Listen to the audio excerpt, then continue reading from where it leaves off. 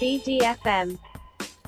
Welcome to BDFM. I'm D. I am B. This is a podcast about philosophy and religion and anthropology. And It's about sexuality, usually about gender, relationships, politics. via TV, we're each going to suggest one episode of a classic show, sitcom, animated series, something. Could be a dramatic series. And we're going to watch it together and then talk about it afterwards. Usually we get into some pretty interesting conversations based on what we're watching. I don't know if you could call them interesting or quote-unquote listenable, but they are conversations. That part I agree with. We unmistakably have conversated in every episode. If you are a patron or a VIP member of our BDFM community, you can listen along to our little watch-along episodes, to our little watch-alongs of the episodes that we've chosen. We'll watch them and record ourselves giggling madly. Listen along to us quietly watching an episode of Rick and Morty or something. You can also go to Garage TV, which is GRAGE.TV, which is our production web video streaming service. And you can both listen to the podcast episodes there. And if you subscribe to Garage TV, you can also listen along.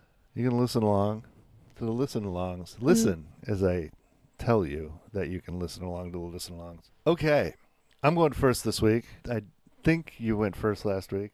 It would be funny because I don't go back and keep track. It'd be funny if I went first every time and I just keep saying that. It would be a good retrospective analysis of my male brain. This would be a good use for a my turn, your turn flipper device. Oh, whose turn it is. That's right. Whose turn it is a toy that I invented that's just sort of a little plastic switch that has two names, one name on one side and one name on the other side. So you can keep track of whose turn it is to do whatever thing, take out the garbage or give oral first. Go to etsy.com/gravyday. For all your 3D printed accessory needs. All right, so what episode of TV I'm going are you to tease my episode. I'm just going to say which one it is, and then we're going to go watch it. I recommend you actually do go watch this. If you're listening, to actually pause the podcast and go watch this episode and then come back, because it's very funny, but also it has one of the funniest bits of physical propish comedy that I've ever seen, and it just makes me fucking roll over laughing onto the floor every time I see it. That's right, I ruffle. I LMFAO. Mm-hmm. It's a really funny episode. And the series is Baskets. It's a funny episode of Baskets where Yay. Zach does something really funny that has to do, I'm just going to hint, it's a bit that has to do with a cricket. And the whole episode's great. It's called The DJ Twins. Basket's mother, who's played by the inimitable Louis Anderson, R.I.P., has adopted two boys, but they're men. They're adult men that are slightly younger than him. By the way, if you don't know Baskets, the kids are called Chip and Dale, and Zach plays both Chip and Dale, but there's this fun rivalry that happens. Okay, we're going to season 1, episode 6 of Baskets. That's what we're going to watch. All right. And then we will get your... What series are you going to... Atlanta. This is also an FX show, and the episode that I am bringing to the table is season 1, episode 6. It's called Value. It's the first episode that was directed by Donald Glover. It was written by him and Stephanie Robinson, who's a writer also on What We Do in the Shadows now. Oh, wow. Yeah, and it's also the first episode to focus on the character of Van. Yeah, she's great. This All the is four an mains of episode this all about show her. are so strong at acting, the four main people. Oh, yes. I never think of the show as a sitcom. And in fact, in my head, it's like an hour drama, but actually It's the almost episodes more are of, about 25 minutes long, 22, It's 25. almost more of like a semi-absurdist anthology series. It's They're almost just like using a lot of the same characters, but not always. like a surrealist Surreal. pastiche Yeah. of like Southern life as a person of color, a group of friends in the music industry. Yeah, it's brilliant. It's a great show. So this is the episode in which Van goes out to see one of her girlfriends and has to deal with feeling that she's lacking in comparison to her more successful friend, who is openly criticizing her and judging her. And this is on It Hulu? is streaming on Hulu, just like Baskets. Oh, this is weird. Oh, yeah. It's season 1, episode 6. We both chose season 1, episode 6, independently of a different show. We did not plan that at all. Now, we See, earlier we discussed something should happen if we inadvertently choose the same show. The same episode. If we choose the same episode, that's like a jackpot. But if we choose the same show, something that's funny too. But we never discussed what happens like if we pick both 5 choose in the the same show code, which is what we've done today. The same exact number sequence. Yeah, it's like getting 5 out of the 6 lotto. You get something. You don't win. Yeah. You don't win, but you get something. Yeah. We're going to watch Atlanta, but first we're going to go watch Baskets, season 1, episode 6 right now. Hey, it's me, your favorite radio personality guy. I just want to let you know, if you're a cowboy like me, you want to get the best boots there is. And I'm the sidekick. Shut up, hey. You got it, Fritz. Hey, listen, but before, give me my boots. Can you get them? I left them over on the sideboard over there. These boots are the best. They come from the company called... Boots? There's a lot of boots. Yeah, but these boots are the finest ones you're going to find in that pile of boots over there. Because they're a fine-ass pair of leather boots made from the finest leather I've ever seen. Are these the boots? Well, I can't see in this light. I can't see anything in here. Shouldn't have taken that whole blotter full of acid before I started recording this. But the point is that these boots, handsome, what do you call them? Custom made. They're handsome. They're custom made by handsome men. What color with are beards. they? I don't even know what I'm looking for. It's like a There's snake so many skin. boots. Well, I want to say it's a snake skin, but I think it's a giraffe sort of print. Okay. It might be giraffe skin. Honestly. There's a lot of giraffe skin ones. Leather and boots. Leather and Sons. Leather and Sons boots. These are snake and giraffe. Oh, really? These ones? I guess I don't have any others that have any kind of... Yeah. Bring them over here. Oh, here you go. All right, thank you. These boots are the finest leather. Anyway, I'm going to get you a pair, little Steve, next Christmas. Everybody listening, get a pair of these boots. They come with free boot resizing. Okay, I already have some boots that I like better, but thanks. Okay. And for now, 10% off if you use the code BOOTS. There it is. And we're Atlanta. And we're Baskets. We're Baskets of Atlanta. The Baskets of Atlanta, great movie. It won an Oscar, I think, in 1992. The Baskets of Atlanta. No, wait, I'm sorry. It's called The Bridges of Madison County. Never mind. I mix up. I always get those Madison County mixed up with Atlanta. We just watched Baskets, season 1, episode 6, the DJ Twins. Mm-hmm. Super funny episode. Kind of sweet. Zach Galifianakis plays Chip. I don't remember their last name. Baskets? Chip Baskets. All right, thank you. Baskets. Chip Baskets is trying to be a clown. I think I said this in the watch along, but a friend of mine once described it as, the tragedy is he's a clown in every part of his life except when he's performing. Mm-hmm. He's funny and he does all of this broad physical comedy, dropping things and juggling things, but only when he's off stage. When he's on stage, he's either not funny or fucking it up most of the time. So this starts out, he gets a job at the rodeo, and there's some talent scouts from Austin coming down. His boss is putting him up to potentially be Mr. Rodeo. To compete for Mr. Rodeo, whatever it is, the best clown award, and in front of talent scouts. So this would further his career greatly. At the same time, his mother has scheduled a dinner with the adopted, these black brothers who are now adults, like in their 20s, and they're DJs. And at some point, Chip says, "Mom loves you guys, not us." The whole thing is the mother loves the adopted twins. So she schedules this dinner on the same night that Chip is supposed to perform. It's a big night for his career, but she won't let him leave because she wants it to be a good night for Cody and... What was it? Logan? Cody and Logan. But Cody and Logan are just kind of there to have dinner. They want to get out as quickly as possible. They're just kind of using Mom for, a quick dinner. Meanwhile, Chip is trying to make sure they don't hurt Mom's feelings. He keeps putting off going to his job. He feels like kind of passed over or forgotten by his family because everybody likes the twins better. And so, and at some point, there's this hilarious scene where Chip is trying to be funny for the family. He's basically trying to get attention because everybody's lavishing attention on these younger twins, and nobody's paying attention to him. And there's also a cricket loose in the house. So every time the cool twins say something, everybody laughs. And then it cuts to Zach, and he tries to make a joke. Everybody gets quiet, and the cricket starts going.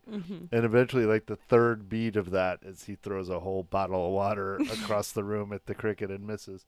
But anyway, so Zach's friend Martha's trying to get him to go to this job, but he's too worried about his mother and trying to compete with the twins. And finally, the twins take off. They're like, we're going to have pre-show hot dogs with the Chemical Brothers, which is a hilarious thing to say. And they take off, and now Zach can't leave because his mom is stress eating the whipped cream that she made. The whipped cream. Like a sort of a saucepan full. Oh, they didn't stay for dessert.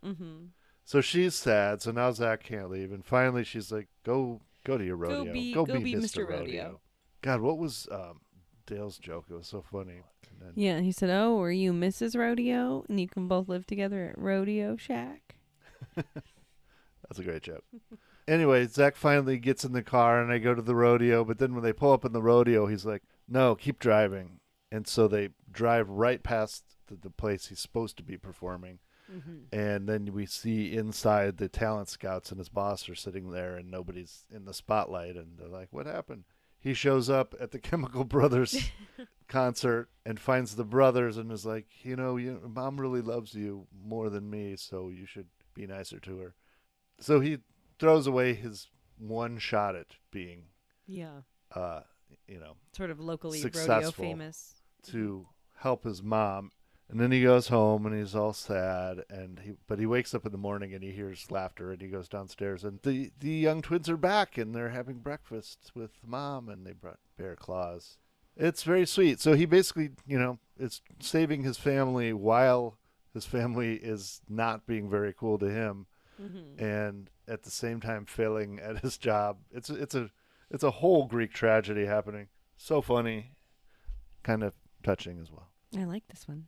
Okay, that's Baskets. Do you want to give us a little recap of the Atlanta episode? The Atlanta episode, called Value, is a Van-centric episode. It's the first Van-centric episode. She's played by Zazie Beetz. This episode centers around her having a night out with an old friend, which includes some fun and some being judged and having arguments with her friend because they disagree on the lifestyles that the other one is living.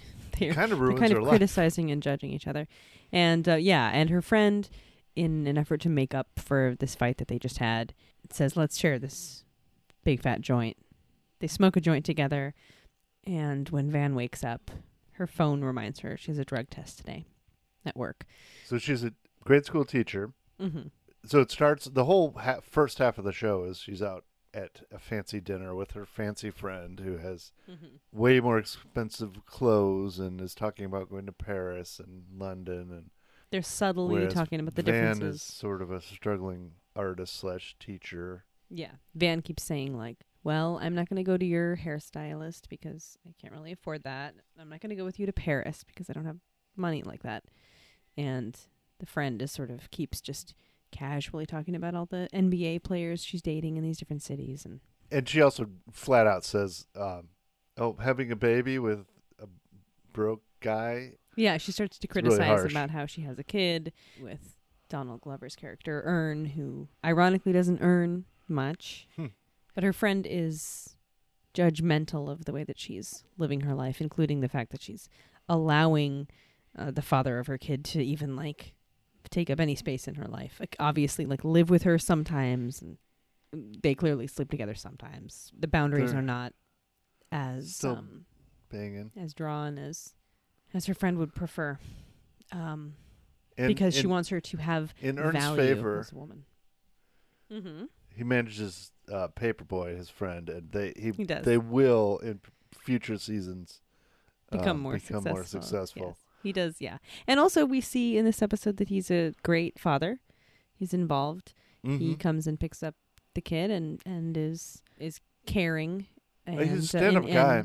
I was going to say all the four mains which Lakeith wasn't in this, unfortunately. Lakeith is one of my favorite actors. This might be the first This is the first episode to not feature Darius. So Lakeith is Darius, Brian Tyree Henry is Paperboy, Zazie Beetz, Donald Glover. The four of them as the mains are all good-hearted people trying their best who kind of always get shit on. Yeah. That people are always just like taking advantage of them. So, the next day, Van takes a drug test at work, which is a school. Well, she called Paperboy to ask. Yes. So Van calls Alfred for advice. Asking for advice. Is there a way that she can fake the drug test? She also calls her friend who does not give her anything. So he says, what my boy does is he buys clean pee, puts it in a condom, tapes it to his leg. She realizes that she might be able to squeeze some pee out of her baby's diapers. In the grossest scene I've ever seen, and I was not prepared for it. Sorry. She starts unwrapping dirty diapers from her daughter. They show a really bad dookie diaper. There really should have been a trigger warning. And there will be on our episode. Really gross. She tries to, so her idea is to fill a condom with, with this pee that she's just sort of like baby distilled pee. From these diapers. Distilled baby pee from diapers. I don't know if you have ever tried to. I don't think it's possible. No, it's not. I'm sure it can't be done. You were saying there's some sort of absorbent crystal in there that just sucks all the pee up. Yeah. So if you accidentally wash wash a diaper, what comes out is these sort of like crystal blue. It's this really like weird stuff litter. that comes out. Yeah, but in a really weird form. So she thinks that she's got a plan. She's got a condom taped to her thigh. She goes into work. While she's on her way to the bathroom to take the test, teacher interrupts her and says, "There's this kid in my class. I've got to send him to detention. He's got his face covered in white. It's white face, but it's real white face. It's not that he's dressed up as a white kid in any other way. Pagliaccio white face. It's hideous. He's got this chalk white, and horrific the white kid face is on. really cute and just has this sly smile, which is all I remember from when I watched this 6 years ago. All I remember is that kid's like kind of creepy white face smile at the camera. He thinks it's so funny. He knows it's going to drive the teachers insane and creep them out. We see a flash of him in the classroom as this teacher is telling us this. Van goes into the bathroom, attempts to execute her plan. She fails. The pee goes everywhere. And she walks directly into the principal's office and says, "I smoked weed." and the principal's like, "Okay. Well, the drug tests aren't actually sent off." So, essentially, Van didn't have to worry about. She could have just peed into the cup and just hoped for the best, and it would have been fine because it's not actually tested. They don't have the resources to test every batch. So the principal tells her this and then tells her that, unfortunately, she just admitted to use of an illegal drug, so she has to be fired anyway. And she loses her job. That is a bummer. It's extremely sad. She has another week to work, and she'll be done. And she goes to the class that she has to watch over, the detention class. And as she sits down, she catches a glimpse of the creepy kid in white face, just giving her a little smirk from across the room. Yeah, it's a bummer. So her rich, glamorous friend completely fucks her over by getting her wasted. I was thinking we just watched not for this podcast, but we just watched White Lotus season 2 episode 4 tonight, and the same thing happens. There's a douchebag dude, tricks his friend into getting wasted and making mistakes that are going to ruin his life. Same thing that happened here, but again, like well-meaning sort of hero of the story gets fucked over repeatedly. And although you could argue that there's some kind of moral in it, that don't smoke weed ever. Mistake she made is in attempting to lie. She if she didn't try to do any subterfuge and had just taken the test, kind of, which is an unreasonable thing to do, and is punished for it. True, exactly. She doesn't lie to you're her right. boss. Yeah, you're right. Yeah, and then gets punished for it. So she's punished for lying, but she's also punished for being truthful. So there's no moral. There's no easy answers. There are just questions about what's our value. Her friend Oh, asks because her, what is her your value? friend asks her, what is your value? Yeah, that's why it's called value. You need to She think said about you need what to your have value is. value. And to her, the definition of that has to do with what are men willing to pay for you? Her How much friend money can you basically get? lives her life being doted on, and I And guess flown out places and paid for in different ways. And yeah, she's not specifically a call girl, but she's kind of she's in some ways an escort. an escort. She discusses Maybe she is that an escort. she sort of provides a service to men, but what she means is that she's a cultured and intelligent and beautiful woman, and just spending time with her is like something that men should want to pay for and should value very highly. Yeah, which whereas seems she's very- saying Van is not holding out for anything. She's just allowing Ern, who isn't worth anything, doesn't have any value broke ass in her eyes. guy. That he's broke ass. She's very materialist. She's kind of just using people in her life for money and Mm-hmm. selling herself and telling herself this sort of fable about like Definitely. I provide a value. Whereas Van is living an honest life, raising a kid. Has pretty good, cool friends. I want to hang out with Ern and Alfred and Yeah. Darius. Al definitely is looking out for her and is there for her, even as he's teasing her. He's teasing her that she smoked weed and that she needs help now. But he's definitely like a good friend to her, even though they're not the closest. Yeah. This is kind of about, trying to keep up with your high school and college friends. Mm-hmm. I definitely have old college friends like this, that are differently abled. I have rich friends. I'm not rich. I work my ass off doing like 15 jobs just to pay rent. And I have several, because I went to school for engineering, I have several very well-off friends, none of whom have offered to help. Just saying. None of whom have given you $25,000 anytime recently. And it's kind of weird. There's this, there's things where you're like, your friend will be in town and they're like, oh, let's go get Korean barbecue and do shots. And suddenly we're running up a $150 bill and they don't even blink. And I'm like, Fuck. I'm going to have to work a week, to pay this off. And they get, your rich friends get different values and they start to think that, jet setting is personality. The travel. For me, the equivalent of that was when I was in college, and there were a lot of, I thought, very well-meaning and sort of hippie kids who were like, are you coming to Greece with us this summer? Mm-hmm. We're all going, and they were always all going somewhere overseas or going traveling in ways that, and clearly, like, there were some people who were into just like backpacking and couch surfing and stuff. And these were hippie kids in some ways, but they weren't necessarily working class They have rich hippie parents. kids. Some of them had not been raised without money, and you can't help how you're raised most of the time. So I mean, there's no This is judgment like there. But the people you see on Bumble as opposed to OkCupid. The people in OkCupid are down to earth and broke and, let's face it, ugly. Whereas the people on Bumble are all beautiful and we've got to put in a talk caveat. about. We've got to put in the caveat that we met on OkCupid, and We should put we that obviously caveat in there endorse. that we obviously identify with.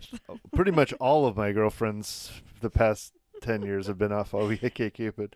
On Bumble, And they've all been as ugly as sin. everybody's hot and pictured themselves on yachts and like I like to say, they consider travel a personality. Like, what do you like to do? Travel. That's not really a hobby. That's just something you can do if you're rich. But I understand exploring other places expands your experience and perhaps, hopefully, your exposure to other cultures and points of view. But most of these travel people, it can also like be in White Lotus, are just going to an expensive.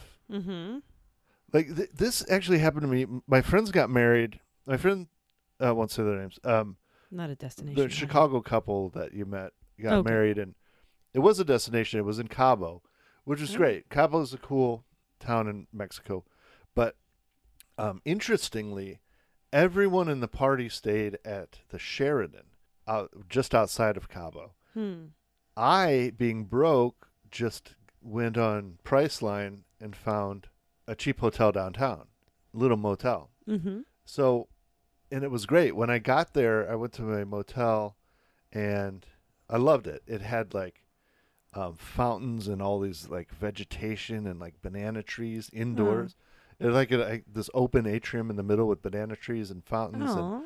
it was just a little tiny room. And I think that the door, the bathroom door, hit the toilet. Like it was barely could open, but it was perfect. It was just what I wanted. And it was right downtown by the pier where there was a bunch of bars and stuff, and there was like merchants outside selling hot dogs and al pastor on a cart and all that stuff, and it was great.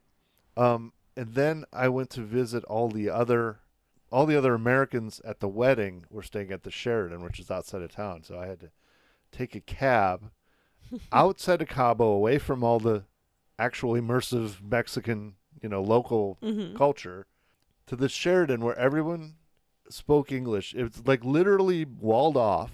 Ooh. It's walled off, so no, locals wander in. Everyone there is American or British or something, like English speaking, and there's pools, and there's a beach, and there's fancy restaurants and bars everywhere. Whoa. Everyone speaks English. It was just like, it was no different being inside that Sheraton as if we went to get a drink in Malibu or Santa Monica right now.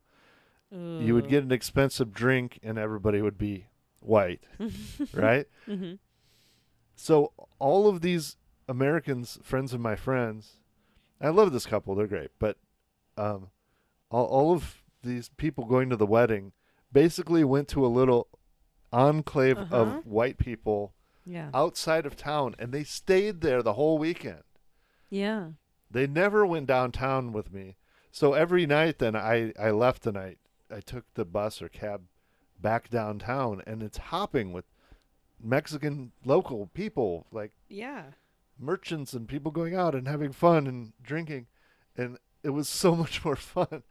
And I did get some people to go out with me downtown, which was great, and I got a couple people to come back and visit my little bungalow that I had rented for literally like $40 a night or something. Everyone else was paying $250 a night to basically be in a little American village outside of town and never see a Mexican the whole time. Wow. It was like White Lotus. It was very much like White Lotus. I keep bringing that up, but I guess it's on my mind. Sure. Well, yeah, because it's a travel as colonizing. The most innocuous version of that is just innocently traveling to somewhere but not mingling, not actually. So a lot of people on Bumble will tell you that they're traveling and they're soaking up local culture and they're learning, but I'm here to tell you that a lot of these rich white people who are traveling are not actually traveling. They're just going to another continent to be enclosed with other white people and be given the best food and drink for a week, and then they come back without ever meeting. Yeah. Well, because it's not actually about cultural transfer. It's not about interpersonal anything. It's about just enjoying a climate, enjoying a different climate. Yeah. It's about sort of ownership, being in the sun and just like looking at different scenery. types of trees and scenery. Yeah. And we're rich. We own enjoying we the own food. your scenery. Yeah.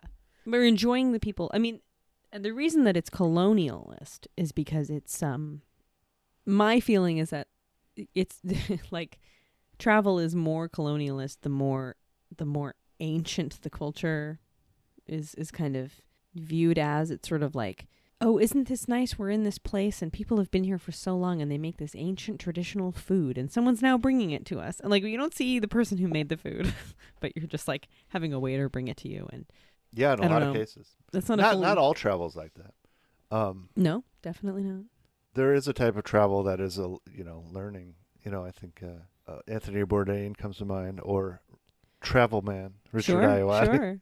And you got No, he's the opposite. I don't know if Richard Ayoade actually Well, immerses himself. He famously, the show Travel Man is about Richard Ayoade playing a sort of like, what if a travel host really hated traveling and felt uncomfortable most of the time? Highly recommended. Yeah, and he's always just like, oh, I've got to put myself through this. Also Bourdain, which thing. I know, who I know is conflicted about his privilege. He was at least aware of his privilege, and he talked about it when he was in other countries. But anyway, I don't want to talk about travel this whole podcast. What else? Should we? Like both shows were about sort of jealousy and resentment, friends and family.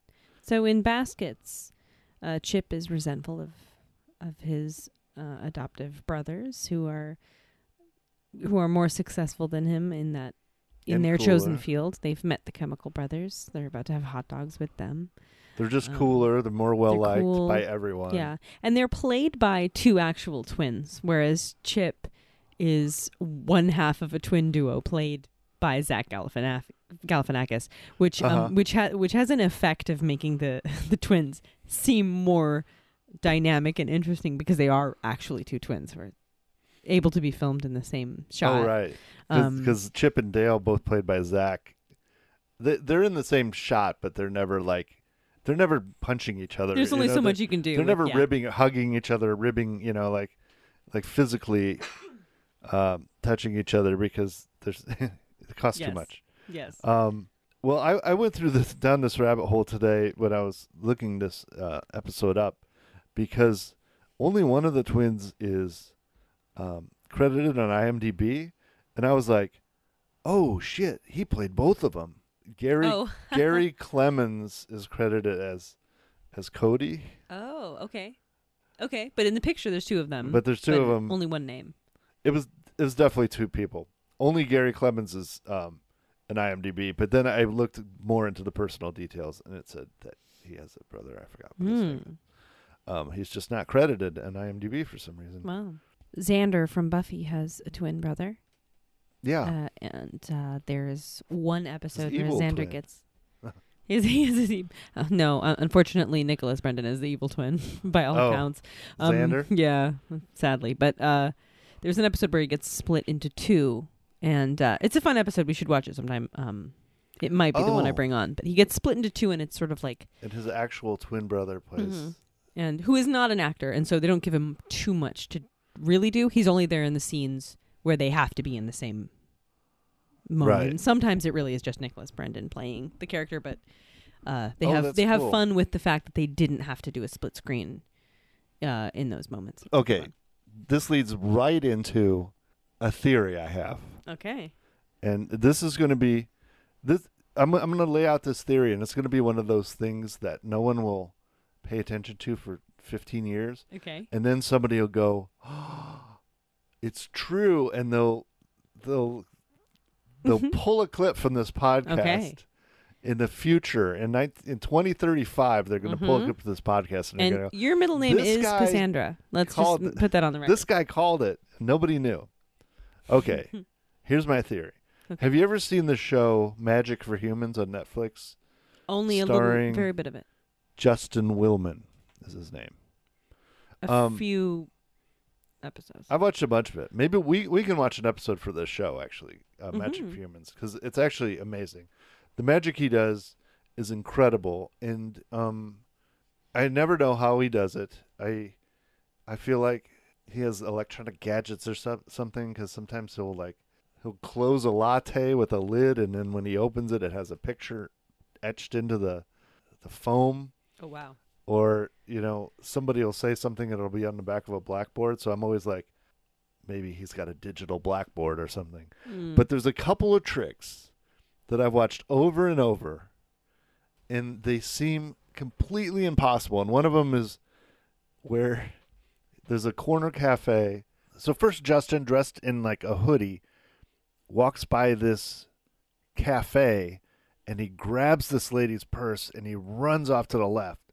And then in the same frame, this cop car pulls up on the right, and he gets out dressed as the cop. So there's a frame where he's running off to the left, and the car he's in is pulling in on the right. And I'm like, there's no way. This has got to be two people. There's no way he ran around and went into that car, and the camera doesn't stop. Secret twin. And there's another magic bit where he is in a park, and there's somebody dressed as a rabbit holding balloons, and Justin's standing there in front of the rabbit, and he's talking to these kids, and then he walks away, and then the rabbit unzips, and it's fucking Justin, and he's been standing there the whole time, and there's no camera cuts. Oh God! And he never. That's so, perfect. Here's my theory, and I'm sorry, spoilers for The Prestige. Uh-oh. Have you seen The Prestige? No, but I do know. Unfortunately, I do know. I have a theory that this Prestige. Justin Willman has a twin brother, and they both decided when they were very young that only one of them would go into show business and the other one would sort of be an assistant. Because there's no way any of these tricks can happen unless there's two of this guy.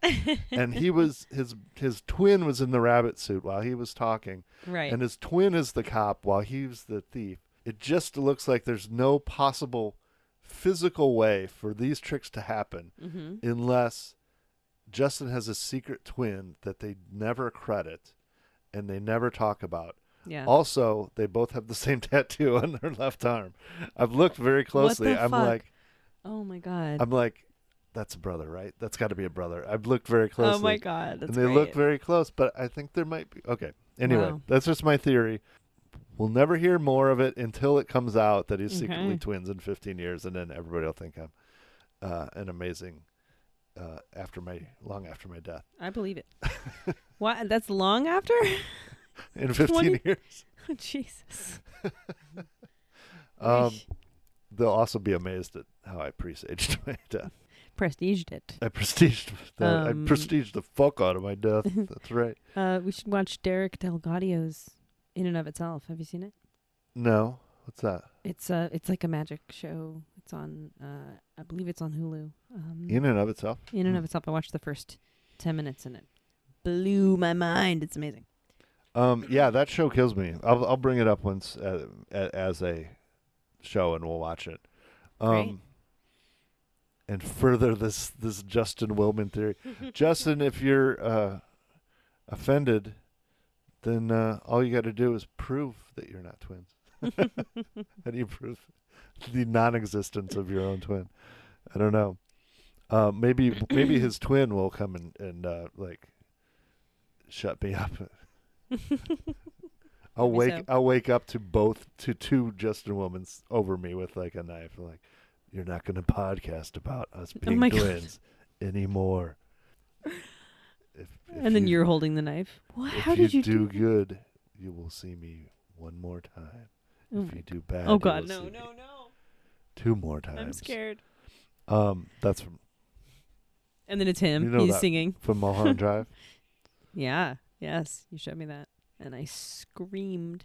Anyway, I do have a drug test story from college. Oh, great.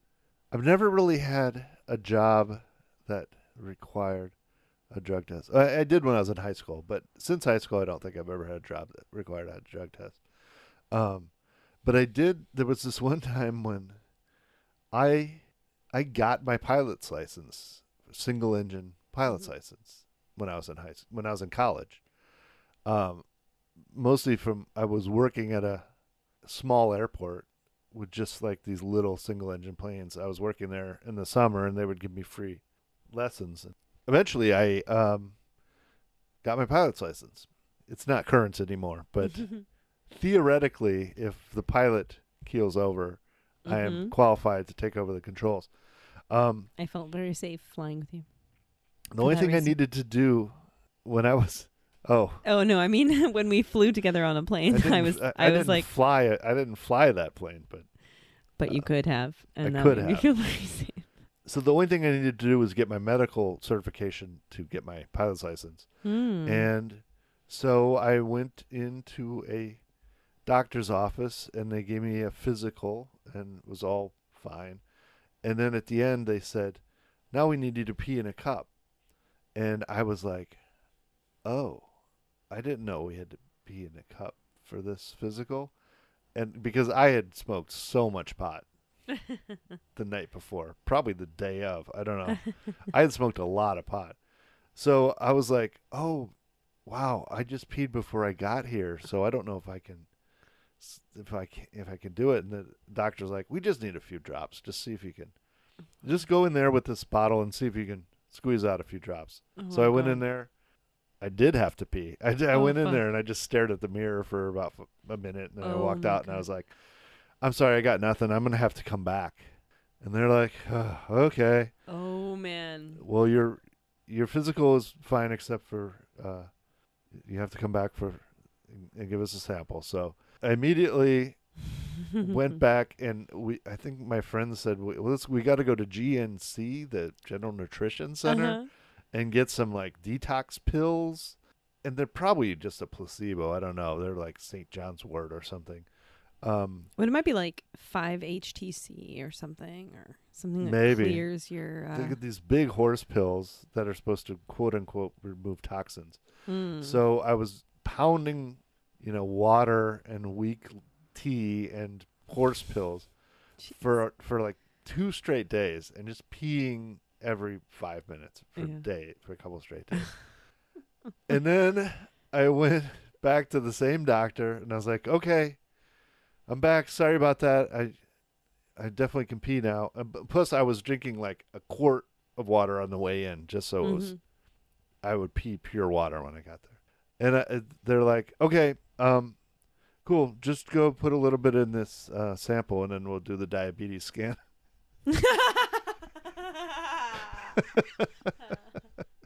It was not a drug test. They never said the word drug test. No, they never did. They never said drug test. They just said sample. I assumed it was a drug test.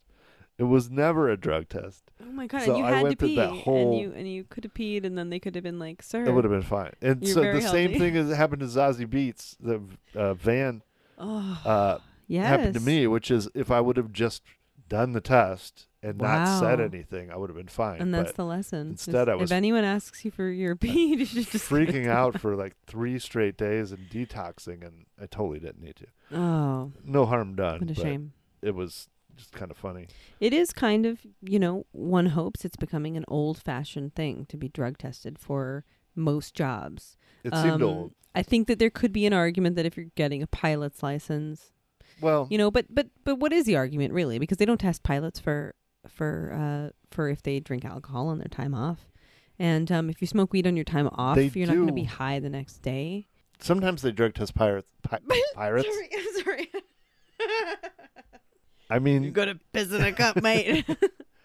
it's well known that pirates are not effective if they're drunk or high. So, no, they drug test them to make sure that they have enough rum and fucking barbiturates in them. Ye best piss clear or you walk the plank. They drug test pilots before they fly sometimes, so you can't. Random. You can't have any alcohol. So even pilots can't drink like 12 hours before they fly, and they can't smoke like, I don't know, 48 hours before they fly. They do random tests, but you don't have to take a test to get the license. Right. You might have to take a test if you're a commercial pilot. To get a sure. Anyways, it is becoming a thing of the past. I have another quick drug test story. I once applied to work at Blockbuster Video in the 90s. And I went in and I was like desperate for any job. I was just going door to door, and I was just like, give me an application. So I went into Blockbuster, and they're like, oh, yeah, you can apply on that computer terminal right there. So I start, and it's just a bunch of form questions. Put in your details, and then it starts asking a couple questions. And then like 10 minutes into this test, or, form filling out, it goes, would you be willing to take an occasional random drug test? Yes or no? It didn't say you have to say yes. I just hit no. And immediately the program goes, thanks for your application. It didn't even bother to finish. It just immediately kicked it out of like, Oh, wow. it was just done. It Mhm. wasn't even like, thanks, you'll hear back. It was just like, no. Yeah. The Because idea I that said no. I said, like, on principle, I'm not taking a drug. Why would you need to take a fucking Why drug would test you? at Why would Blockbuster you? Video? that's the thing. It's like the only argument to be made is if you're operating heavy machinery. And to be quite honest, our ideas about what different substances do to your ability to operate heavy machinery are probably pretty outdated. It's probably like there's certain things that really affect it, certain things that probably don't affect it so much. Yeah. Across the board, just saying everything, can be problematic. But And, let's just say if depending you're on- driving something or flying something, or you're in charge of making sure cars don't hit children or something, like, You probably shouldn't be baked out of your mind. yeah. But there are some the jobs other where it's like hand- if you're making pizza at Domino's, what is the problem if you're baked out of your mind? Exactly. Like, because to be honest, like you're Might be better. it's based on this is stuff that's based on people who have never done drugs or very rarely try drugs, who are making all of these assumptions about what the effect is. And the truth is that if you're someone who makes a career out of taking drugs, it's probably because they affect you in a way that you find to be, either just irresistibly addictive or somehow helpful to you. Like I think perhaps in computer programming and doing like Mm-hmm. math, and logic, I think weed is helpful because it Mm-hmm. helps you sort of really concentrate on, solving the problem that's in front of you. Sure. And me, anyway, I think, we hear a lot about neurodivergence now, and they didn't really have that term when I was a kid, but I Mhm. definitely am. And I feel like a doctor told my parents, this was before like ADHD was a big thing. A doctor Mhm. told my parents that I had, problems concentrating, which Mm-hmm. basically means I had ADD, but they didn't have words Yeah. for it yet in the late 70s, Mm-hmm. early 80s.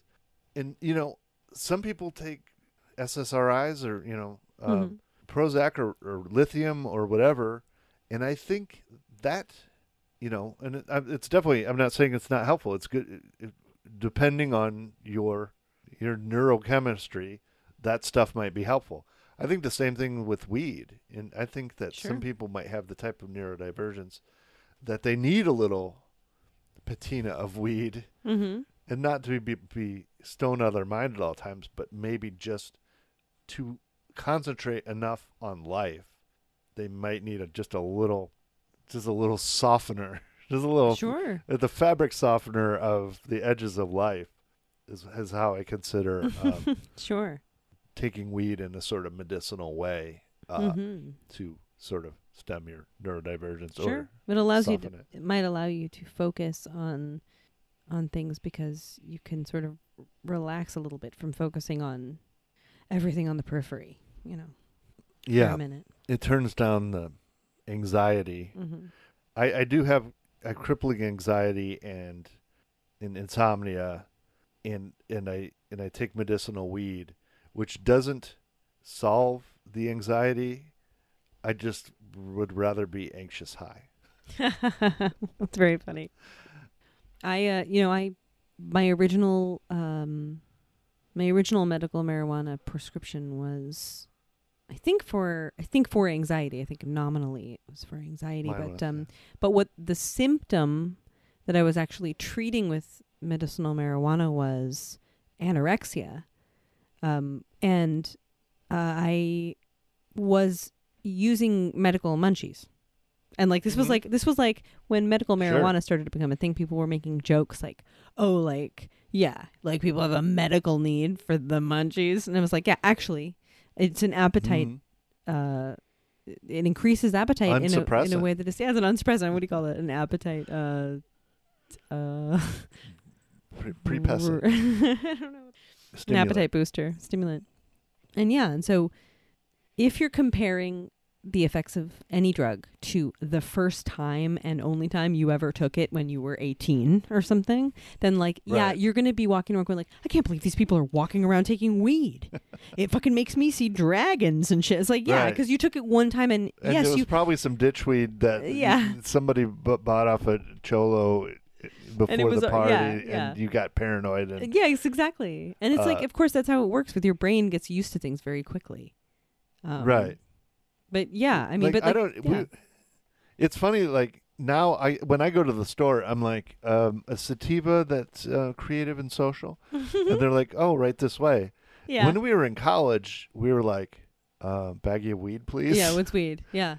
And we didn't ask if it was an indica or a sativa, or if it Mhm. was going to be a high or a low or a social or like I distinctly yeah. remember my friends and I made a weed hookah out of one of those big Belgian pretzel. It was like a plastic barrel that's almost like a pony keg sized Okay. plastic barrel, and we ate all the pretzels, and then we attached hoses to it, and we made it into like a 4-person bong, Oh, with wow. 4 hoses.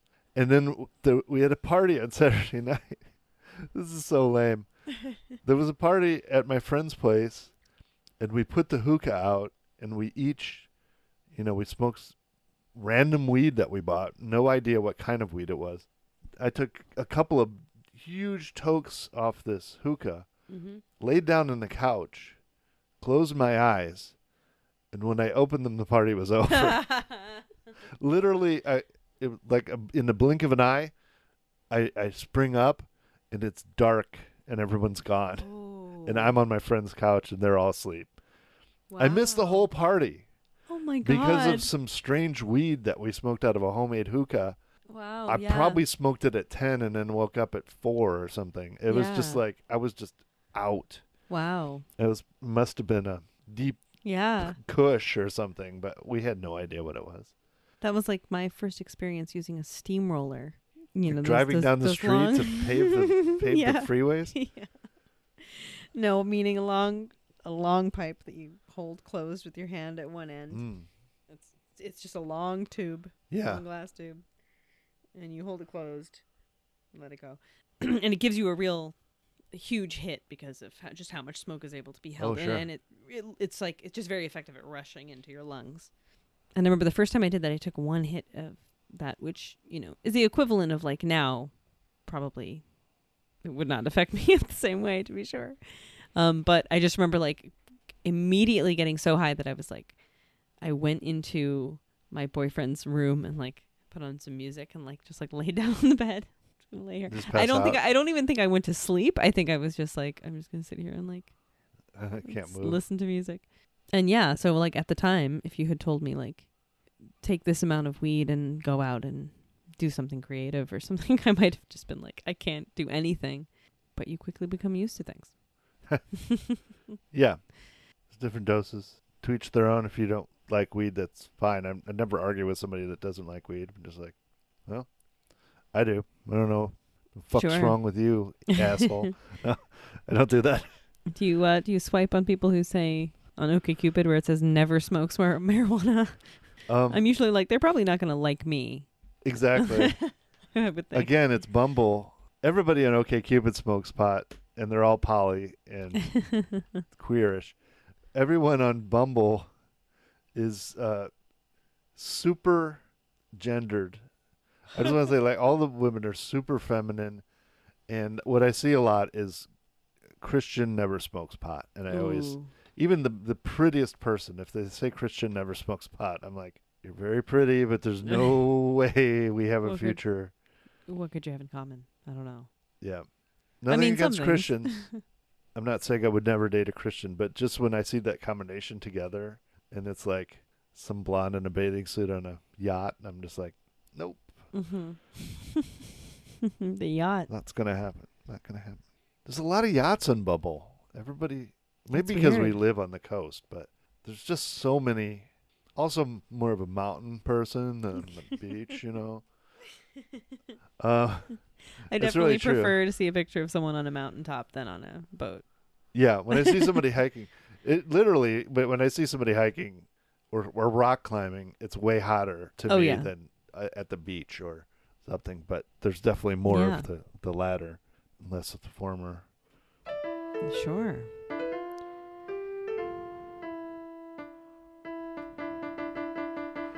We've been talking for a long time now. Yeah. Almost 2 hours. We've discussed quite a bit of Counting things. the watch-alongs. Which is 1 hour. Watch-alongs. What have we learned today? Not to be jealous of friends. And smoke as much weed as you can while you can.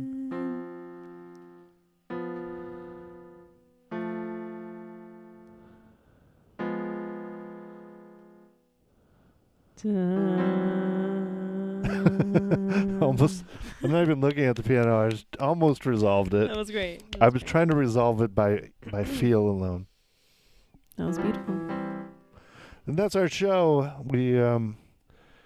I think we got to the root of some things. Yeah. Yeah. I mean, Musicians are all twins. if you are a twin, we're not sure whether to trust you yet, but we're going to think if you about have it. twin brothers, they're evil. What else? Your rich friends from college are full of shit. Mm-hmm. If someone asks you to pee in a cup for them, you should just do it and not ask questions, pretty much. Just pee in the damn cup. And deal with it later. Deal with it later. Don't work for those assholes anymore. Mm-hmm. You'd be happier broke and Mm-hmm. on the verge of homelessness like me. Don't go to listening parties with NBA guys. It's going to be Oh, boring. that was the thing that they were going to go to. Mhm. Yeah, instead go to eat hot dogs with the Chemical Brothers at a rave. And finally, if you need something to watch, try season 1, episode 6 of any show. And I don't know, maybe we've hit upon something. Maybe every season 1, episode 6 is a. That's a good idea. And honestly, I have a lot of feelings about the way. It's when a show, if it's a good show, like Mhm. hitting its stride in the Yes. middle of the first season is a good sign. So Yes. I think that challenge, maybe we should change the podcast to just be S1, E6. I personally feel that season 2, episode 1 is usually the best episode of any show to get a feel for it. Maybe. Only because usually shows get a boost in their budget for the season 2 opener if season 1 did well. So you'll notice like a big difference in the production value. Maybe. And Season 2 of Sunny introduces Danny DeVito, which turned out to be a great Mhm. asset. Although Season 2 of The Simpsons, kind of sucky. I'm sure. They didn't hit their stride until 3. What else? Futurama Season 2 is great. Strongest season of The Office, Uh-huh. Probably, possibly. Yes. I bet like Seinfeld and Friends and those would Season 2 is pretty strong. Mm-hmm. It's considered probably one of the 2 best seasons of Buffy. All right. We'll look into your little theory of twos. I don't know. Numerology of TV shows. It probably just means the cast and crew are extremely grateful to have gotten another season, so they're working very hard and they're still not burned out. And that's probably what those things have in common. Because usually, it's easy to burn out by season 4 or 5. Certain shows.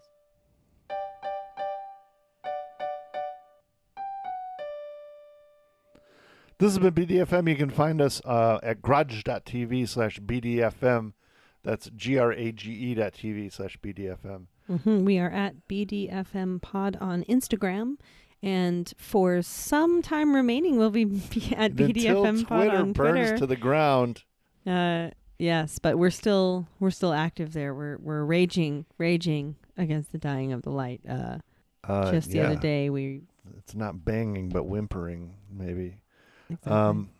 You can also you can find our watch-alongs for this, and every podcast has 2 watch-alongs associated with it on our Patreon, patreon.com/BDFMpod. And if you just throw us a couple of bucks, you can watch those as you're watching the streaming show on another device. You can also become a subscriber of Garage TV at garage.tv, and then you can also watch those shows on there. And there's a Garage TV app in the store where you can't find our show on that app, but you can find some of my other shows like Ion Science. Ion Science. That's it. Thanks for watching. If you are watching, what are you watching? Because this is an audio show. Thanks for doing it anyway. For BDFM, I'm D. I'm B. The FM stands for Phantasmagorical Memories. Pretty good. BDFM.